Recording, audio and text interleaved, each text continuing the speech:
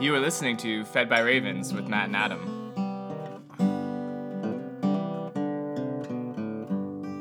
Good morning, Matt. Good morning, Adam. Welcome to day 315 and 316 of Fed by Ravens. At this point, you should be aware we're talking through the Bible in its entirety in a year.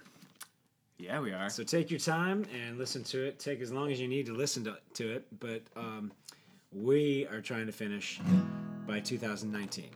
So here we go. Where are we today, Matt?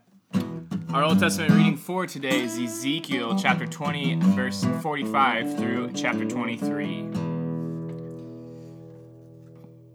So set me up here again, Matt. We left off with Ezekiel having given bad news to the elders who suddenly want to inquire of the Lord while in exile, but not really coming that honestly. They don't really want to know what the Lord thinks. They want to make sure they're okay. Yeah, it's just out of manipulation. And so chapter 20 kind of finishes Israel's continuing rebellion. It's almost like it goes in and out of like a court case almost, where Ezekiel becomes the accusing prophet or the accusing attorney. So it ends that the word of the Lord is, the word of God is, I want all flesh to see that I'm the Lord. Yes. And it ends with Ezekiel going, man, they're calling me a maker of parables. Yeah. It's funny, isn't it? Yes. Because they hate him. And they're like, now you're speaking to us in parables. But has anyone ever connected like the use of parables of Jesus? Right. To With Ezekiel, who's called the Son of Man constantly. Right. Son of Man, and he's using parables. Why? Because they're in captivity and they're still not even recognizing it. And so now he starts to speak, and maybe you'll hear kind of hidden, veiled language. You have not responded to the straight-up language of, I'm upset with you.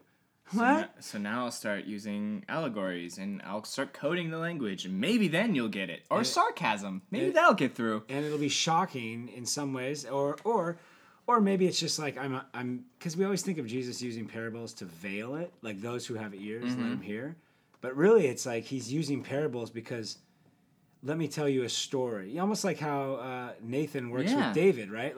And that worked on David. Because David, if you just said, dude, that was wrong what you did with Bathsheba, he might not have heard it, whatever. But he tells a story, he relates to the character in the story, he's like, oh man, that's me. That's right, David, you are the man. So Jesus is doing the same thing in parables, like, see yourself in this story, people. Right. And Ezekiel is doing it before Christ. Which is just something cool to know, because I think it'll help us as we look at Jesus and as we read books like Revelation to remember what Ezekiel is doing here in captivity. So anyway, I just like that. But the real meat of today is the Lord is drawing a sword. Yes. Not good. And this sword it's like flashes like lightning. It's being sharpened. It's being put in the hand of the slayer. And I feel like chapter 21, 22, 23, it is almost like, here's literally what's happening. Like, here's what's going to happen. I'm going to send the slayer with the sword. My face is turned against you. Then it's like, here's kind of the court case. And then there's a huge allegory. Right. And it's all saying same thing from different angles. Right. So the first thing it's saying is, I'm using Nebuchadnezzar in Babylon. They're going to slay you with the sword that God has unsheathed. Well, yeah, because so the example is I was using a rod just to like discipline you, or like a shepherd would use to guide a sheep. Right. But you've ignored the rod. The rod's not working anymore. So now I'm replacing the rod and I'm using a sword. And now there's just going to be judgment. Yeah, it's going to be bad. And, and the funny thing is that people felt safe in chapter 21. Judah felt safe because Nebuchadnezzar used occult practices, right? There's like three. Yeah, that was fascinating. There's three things that like Babylon would do. One was, it's kind of this choosing an arrow out of your quiver thing. And again, you have to know, if you're a leader back throughout history, you would make your plans, but then you would consult your geographic gods. You want to know if there's good luck. and you want to know if they're with you or not. That's just in the heart of man, is to ask a created thing to give its blessing. It's very interesting. Right. So there's that one. The most famous one is like the omen of looking at livers. Yes. Right? So, and this happened in Greece. This happened everywhere. So you look at the livers of an animal, and depending on the way, kind of like reading a palm. Yes. It's like early palm readers. It would tell you to go into war or not go into war, to the point where they have archaeologists have found like casts of these livers in clay. Yep. So interesting. Yeah. So. And then the other one was there was another. It was the teraphim. It was they would consult a little statue. I imagine it would be like the what Israel had for a while, which was the I can never remember the Thummim. Oh, the Urim and Thummim. Yeah. Urim and Thummim. Something like that. Yeah.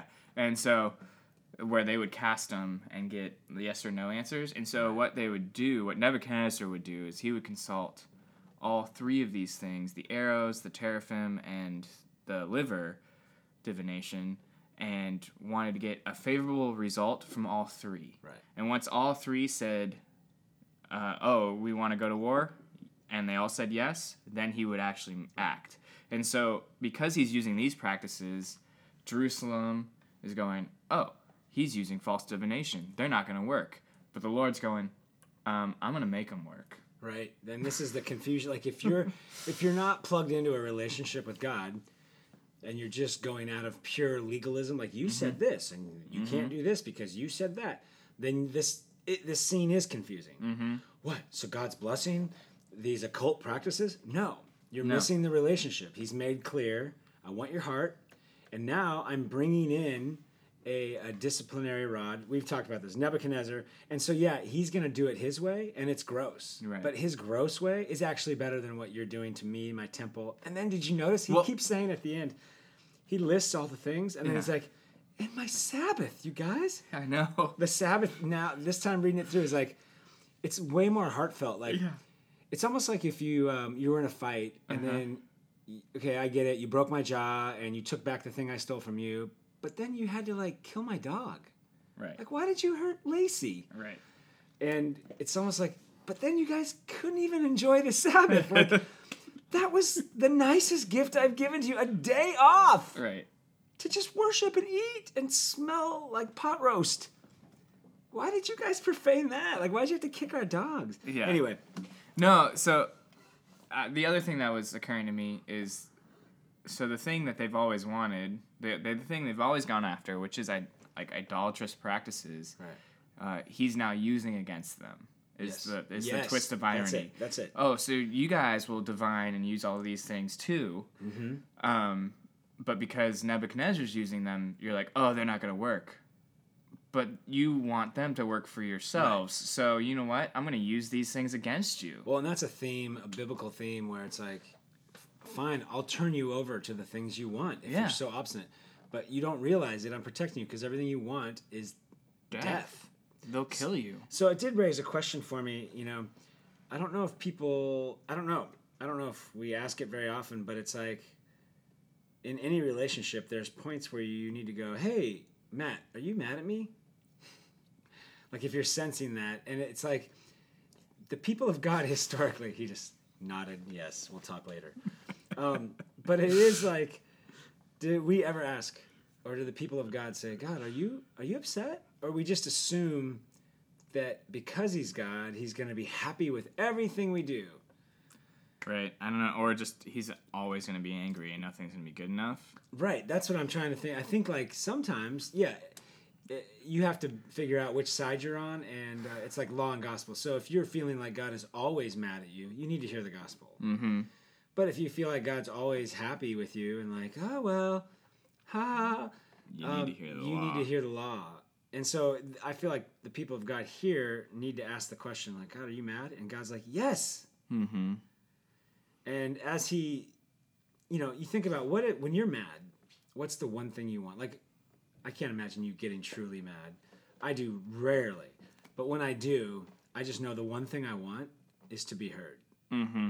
So, like, when my kids infuriate me and they make excuses, all I want them to know is, when you spill something, clean it up. but their behavior is letting me know they aren't really learning. They're just, and so I get mad, and I want them to repeat back to me, I will pick up what I drop. You know what I mean? And so I feel like that's the kind of anger where God is over and over saying, please hear me, hear my heart. Mm-hmm. Yeah, and then 21 does end with him ending, like, there's always an end to the destruction or end to his punishment and his wrath, and it ends with him resheathing the sword. Yeah. And being like, there will, like... I'll put it away.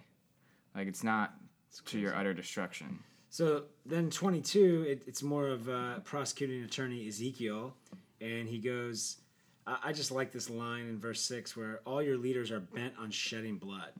So he's talking about how you shed the blood of the innocent, you make idols, you bring reproach and mockery to God. Like, basically, you're misrepresenting everything God has set out for you to be the kind of people. You're doing the exact opposite. Yeah. Yeah, and that's... 22 is a very literal, like... Yeah. Let me list all the things that you've done against God. So, you want a clear description? Here's another clear description that you guys aren't going to hear. Which is funny when your heart is hard and not listening to somebody. They tell you exactly what the problem is, and then they see you're not getting it, so then they give you a story. Okay, it's like this. Imagine this. And then when you're not listening, all you can remember is, all they do is tell me stories. I don't get it. But the truth has been clearly stated. So he states it in 22, and the reality is God is gravely disappointed with the priests who have broken down all distinctions between what's holy and common, clean and unclean. They've disregarded the Sabbath. The prophets are bad. And there's a great little verse here in verse 30. Who will build the wall? Again, if politicians and people involved in politics read the Bible, they'd be so much more dangerous than they already are. Because you can literally find a verse for it. But there's this idea of the breach of syncretism and all these things, and that there's a wall around God's people to keep out death and evil. But anyway, it has nothing to do with the political thing of today. It's actually about Israel and God protecting and blessing them, and that was not happening. So God is not happy, and he's upset, and he's allowed to be. Yes. Because they've totally forgotten their Lord. And that's what, on a small scale, we do. When we sin, or we're stuck in cycles of sin, God is upset that we're stuck in cycles of sin because he wants us to be healthy and happy, you know? And the biggest thing that is upsetting is the biggest thing that would upset you and me is that if all of a sudden you ignored me and you forgot me and forgot it, I'd be like, Matt, what's up? Talk to me. Nope. And and that's what Judah's done. Yes. And so as a result, you know, after 400, 800 years, it's like, okay, your wish, I'll give you your wish. Yeah. I'll turn my face away from you. So then we get to the allegory. So he's given the straight up truth. He gave him a nice sword picture in 21. He gave him the straight up truth in 22. And now he gives an allegory about the people of God having two daughters. The two daughters. And he clearly identifies what it all means. Yes. So Ohala and Oholiba. Yeah. One is the north, Samaria. One is the south, Judah. It's like, so it just means her tent, and then my tent is in her. Yeah. And this allegory is so sad. Yeah. And like some of the most shocking and crude language is used in this.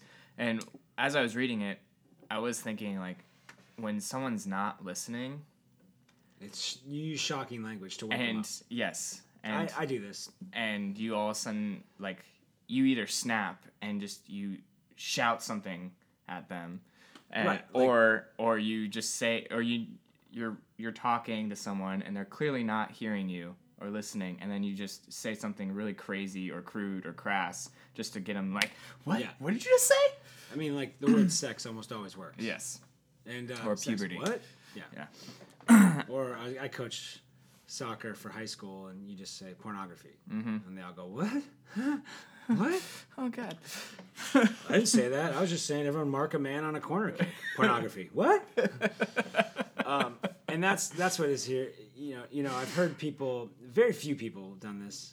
There was a podcast we listened to where this guy was an atheist, and he found one of the verses from Ezekiel Oh, 23 to his point was that Christians don't even know what's in the Bible. Bible, yeah. Okay, well, yes, of course. But you don't know what you're reading either, You're right, bro. And right. so he read these verses about the grossest. I mean, it's the most. I don't know. It's just. It's very sexually explicit. It's explicit language to describe the adultery. the spiritual adultery of Judah and Samaria, of Israel, the people of God.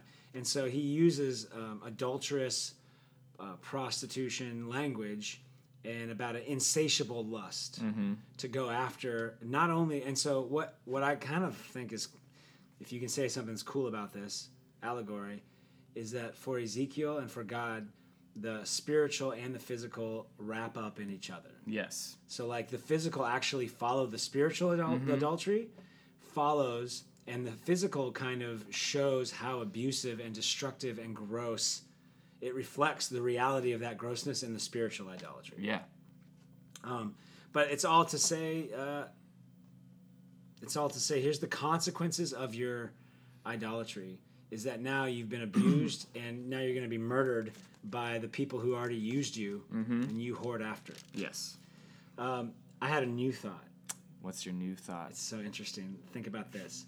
So I keep going back to the significance of Jesus and the woman caught in adultery. Yes. Where he writes in the Samaria. sand. Yeah. Oh no. Okay. Yeah. So I was thinking, yesterday, the other day, I said maybe he wrote the prophets' names. Now I know. Every day I know. You know what he wrote. So they're going, Stone, what should we do with this woman caught in adultery? Yeah.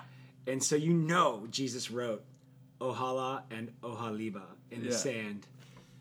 Because they would see that, and that's Samaria and Judah, baby, Jerusalem. That's like both of them, and if they know the writings of Ezekiel, which I think they did, Yes. they'd be like, oh yeah, God didn't like totally stone us. He was saying he was going to, but he didn't. So now you're going to stone this woman that you set up and caught in adultery? Yeah. When you yourselves... Anyway, it's the same point I was saying, but I like... If you drop this, if it ever comes up in a Bible study... Yes. I'm just telling all you out there listening. And they talk about the woman caught in adultery, and it's like people start to go, I think they wrote the sins of the Pharisees, and Jesus was writing their sins. First of all, I don't think Jesus has all that information. And second of all, it's not that hard to write the sins of people. Again, pornography. Jesus is even more clever. Yeah. If you had this answer in a Bible study, people will think you're a genius. You're like, well, and here's how you do it. Well, it really reminds me of Ezekiel chapter 23 and the allegory there of the two sisters, which are all of Israel. And I think he wrote Ohala and Ohaliba in the sand. And then you explain it a little bit, they would recognize, because upholding the law of Moses makes you the people of God who deserve to be stoned as an adulterous nation. Yes. Boom! You would be, I don't know what it would buy you. People would just think that you know the Bible. And the truth is, if you're listening to this and you're on day 316 with us, you do know the Bible. You have a good shot at knowing the Bible. And it will not return void.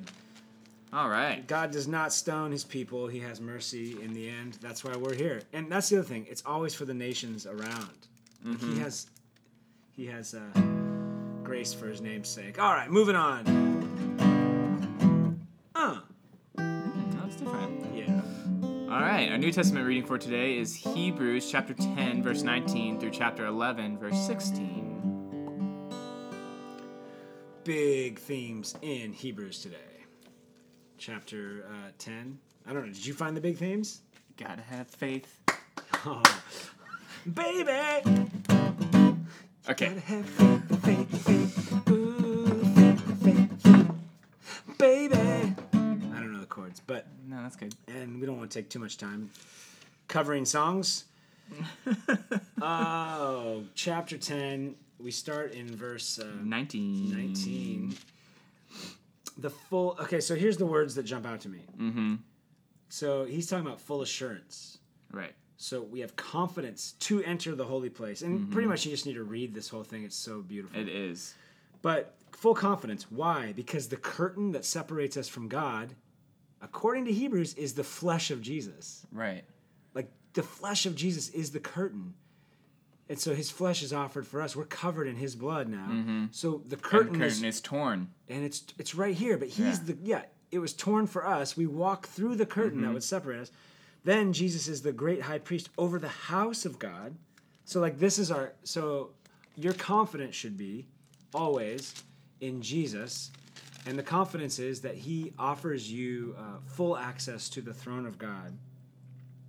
I was thinking today, like, with all the face language, like God's face turning towards people in Ezekiel. Right. And then the blessing of may the Lord bless you and keep you. May his face turn toward you and give you grace and peace.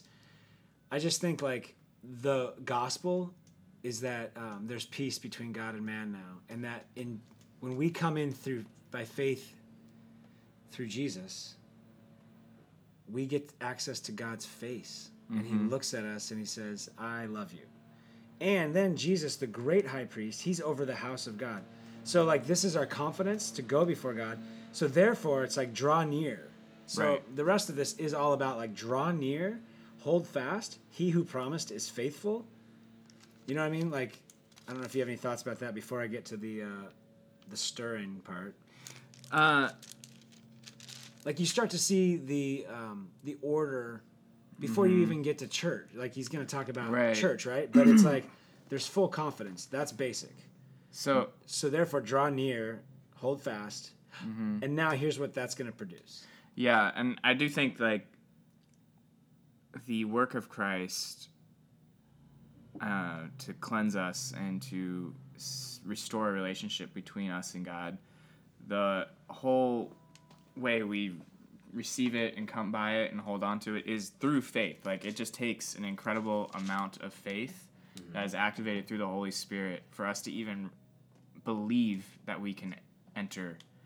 Like, once we understand, like, our own sin and our own brokenness, like, it takes an incredible amount of faith for us to go, I'm going to approach God now and actually expect him to hear me. Yes. So we hold fast our confession of our hope without wavering, for he who promised is faithful. But here's what the people of faith live like. I think in our day and age, we think, oh, you have faith. It's like this personal thing. And so faith just means you're going to be saved one day. Right. And it's like, no. That is a minor part of it. That's like, that is a part of it, but that's not the main part of it. Is you get to engage life now the way it was created to be engaged. And so your faith brings you into the presence of God, but also the life that the God of life has for you. And I would say it has to be a relationship. Yes. It's an active, ongoing relationship. And I think I've always, in the past, I would tend to boil it down to, like, oh, am I living for God? Am I doing, like, the right things? And I boil it down to what I can and can't do. And then instead, though, it's, oh, am I relating to God? Am I trusting him? Right. Am I coming to him with my mistakes and my failures and going, help me with this, help me learn, help me live. I want to trust that you are going to save and provide for me. It is like almost a will, right? If you think, oh, I'm in my daddy's will and I can do whatever I want, who cares? I can't wait for his money. Right.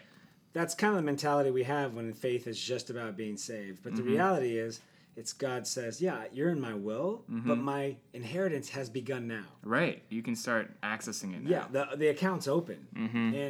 And here's how you access the account. See, faith does not mean you're on your own, because look at verse 24. And let us consider how to stir up one another to love and good works, not neglecting to meet together as is the habit of some, but encouraging one another, and all the more as you see the day drawing near. So he's saying, because you have this confidence, because you have this draw fast. How do you draw fast? As a people of faith, it's you gather together around the word to be called back to your faith, to hear the voices of others who have this faith. Right. It's the opposite of being drawn away and being like, I'm good. It's actually going to create in you a need to live like the way you were created to live, which was in community, gathered around the word of God, being productively creating together in community. It's all that. And so if the instinct in you is to draw away from gathering, just hear it here first. That's a wrong instinct. That's not a product of faith. That's a product of fear. Yeah, that's a product of sin. Sin is always trying to isolate us. And people, you always talk to people who start neglecting to meet, and they are at its core, they're fearing, no one likes me there. I don't like it. I don't want to miss out on missing out on boat day with my other friends. I don't want to miss out, like me, I don't want to miss out on soccer. They play soccer on Sundays. I just miss soccer because I'm a person of faith, and it's more important. And then sometimes I hear, like, well, my faith is just between me and God, and actually I'm better off on my own anyways. Right. Those are lies. And those are whole lies. I've never seen anyone who has isolated themselves from church grow spiritually. No. They come back, at best, they are stuck in their stupid cycle. At best, they just stop where they're at. They're stunted, at best. I hardly ever see people stunted, too. They usually regress. Yeah. The same way, if you're a person who wants to heal from a wound, a broken leg or something, and you're supposed to go to therapy, you do not neglect going to therapy to get whole. Like, it's the same. It's all seeds in the earth that grow a certain way. And so, to me, what the author is saying is that hold fast. Don't throw, and literally he says, don't throw away the confidence you have, because this life of faith now, we're the closest to hell we'll ever be. Right. So because we're so close to hell, we are drawn together and given endurance. And that endurance is built up through being together, speaking the word of God, receiving the Lord's Supper, receiving and watching the baptisms of his people. And like this then produces good works and the love that we all try to say we want to be a part of, but no one finds the energy to actually be a part of helping anyone. No. And ironically, it's all the people who make a big noise on social media are the ones like, prayer doesn't work, when all they're doing is praying to social media and doing nothing. Yes. Okay. So he goes on to say, what you find out from the author is the reason. Oh, it gets kind of dark in 26. He gives a stern warning. Yeah. That if you go on sinning deliberately, so don't neglect meeting, but here's why you need to keep meeting, because at church, the Word of God will confront you on things maybe you aren't aware of. It'll confront you on things that are, maybe you have gangrene and you just don't see it. It's like a checkup. It's like saving you, but if you go on sinning deliberately after receiving this truth, and he said this before, essentially he's saying, how much worse, well, he does say, how much worse the punishment do you think? If you've spurned the Son of God after knowing him. Right. So this is the opposite of I'm okay, I believed once. Right. The author here is saying it's not enough to have an experience and trust in that experience and then live like hell. Right. That's not enough. And you should not be assured in that. In fact, the opposite. You should be scared. And it's a relationship, which means it's ongoing. And so, yes, we rely on our confession of faith. We say, God, I believe in you. But you know what? You can say, Jesus, I trust in you. You can say that every day, and I would highly recommend it. Not for fear, but out of faith. Yeah, out of faith. And, I mean, this idea is definitely, we see this idea playing out in the Old Testament as well. The people of God did not maintain a relationship, and the Lord almost destroyed them. He punished them several times. I mean, he says it here. It is a fearful thing to fall into the hands of the living God. Why is it fearful? Because we're pursuing isolation, death, and accusation. Right. Okay. But, again, the author of Hebrews says, I know you guys are different. Right. Here's why he's even saying this, and you should be aware he's talking to a specific group of people who are being persecuted. Yeah, who are being tempted to fall back on their heritage of Judaism. And so he's saying, look, don't throw away your confidence. There's a great reward. So he's encouraging them, like, I know it looks bad, but let's look at our Savior. Our Savior walked through the cross. Right. We're going to endure some of that hatred because they hated him. But don't give up. And I think this is one of my favorite verses in the Bible. Like, sincerely, every time I read it, I always love this verse because it feels like something you say to the team at halftime. Verse 39. 39, okay, go. Hey guys, we are not those, and gals, we are not those who shrink back and are destroyed, but of those who have faith and preserve their souls. Yeah. I just love it. We're not the people who shrink back. We're the people of faith. Everyone else is the one who gets a new idea and runs with it. No, this way. No, that way. We hate you now. We like you now. We hate me now. Oh, no. No, we aren't those people. Right. We don't shrink back. And we trust and we live by faith. And I just love that because it's like he already lists out, we have a great reward. We have confidence. We have a soldier and a warrior and a savior who's gone before us. And we are the people who endure. So don't shrink back. And now I'm going to list for you, again, the pep talk continues. Yes, in with 11. the Hall of Faith is what they call it. So Hebrews 11. And I know we'll finish this on the next episode. But I just had check marks. I was like, he goes, look, here's what faith is. The assurance of things hoped for, the conviction of things not seen. So, and he goes on to say, this is how you receive the inheritance of God in the future, but how you receive it right now. So even though some people hoped, they never saw it. Right. But they were saved and they engaged God in the process. So they were receiving the inheritance of restoring that relationship with God and his people. Right. Because that was broken. And with the earth, because that was broken. And it begins to be repaired now. And so this comes by faith. So do you believe in creation? Check. That's faith. Because, I mean, there's a creation thing, right? Right. Yeah. So as I was reading it, I was going through and focusing on like, oh man, these were like check marks of relationship. Yes. And so like you start off with Abel and we start with creation. We understand the universe was created by the word of God. Oh yeah. So you're a person of faith. Sorry, we can work out the evolution thing, but you at least got to believe there's a creator, a creative designer. It started off with the word of God. That's faith. Yes. Check. And then it's Abel offered up a more acceptable sacrifice, but the idea that Abel heard what God wanted, right, and then just offered what God wanted. Because he said, this thing's about blood and death now, so it's not good enough to give me the harvest of fruits and vegetables. Right. And so the idea of he just heard what God wanted and responded to it. Right. Then you have Enoch, who the Lord takes up, and you read him, and he's like a quick little blip in Genesis and like the genealogy, but the idea was he walked with the Lord. Right. He had a constant relationship with God to the point that God's like, you're just going to be with me now. We're together. And then we have Noah after that. And again, it's just this idea that he heard God and trusted that this thing called rain was going to happen and built a boat in the middle of nowhere. Faith. He just did the thing that God told him to do. Maybe we'll break into this a little more the next episode. Yeah. We'll unpack it a little more because I think we'll have to finish the Hall of Faith. Mm-hmm. But what's astonishing is, like, even packed in, though, there's, like, by faith, he pleased God. He believed that you could please God. Like, right. It takes faith to believe we can have peace and please God.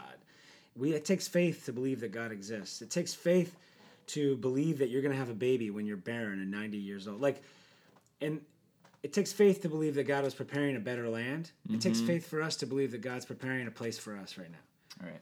But today, it's good enough to say, you got to have faith. So faith is believing that God's word is true. And we believe it. That's why we're giving 2018 to him. With Fed by Ravens. Oh, yeah. Look at that. All right. Hang in there, everybody. We are not those who shrink back. Boom. Our psalm for today is Psalm chapter 123. To you I lift up my eyes, O you who are enthroned in the heavens. Behold, as the eyes of servants look to the hand of their master, as the eyes of a maidservant to the hand of her mistress, so our eyes look to the Lord our God, till he has mercy upon us. Have mercy upon us, O Lord, have mercy upon us. For we have had more than enough of contempt. Our soul has had more than enough of the scorn of those who are at ease, of the contempt of the proud.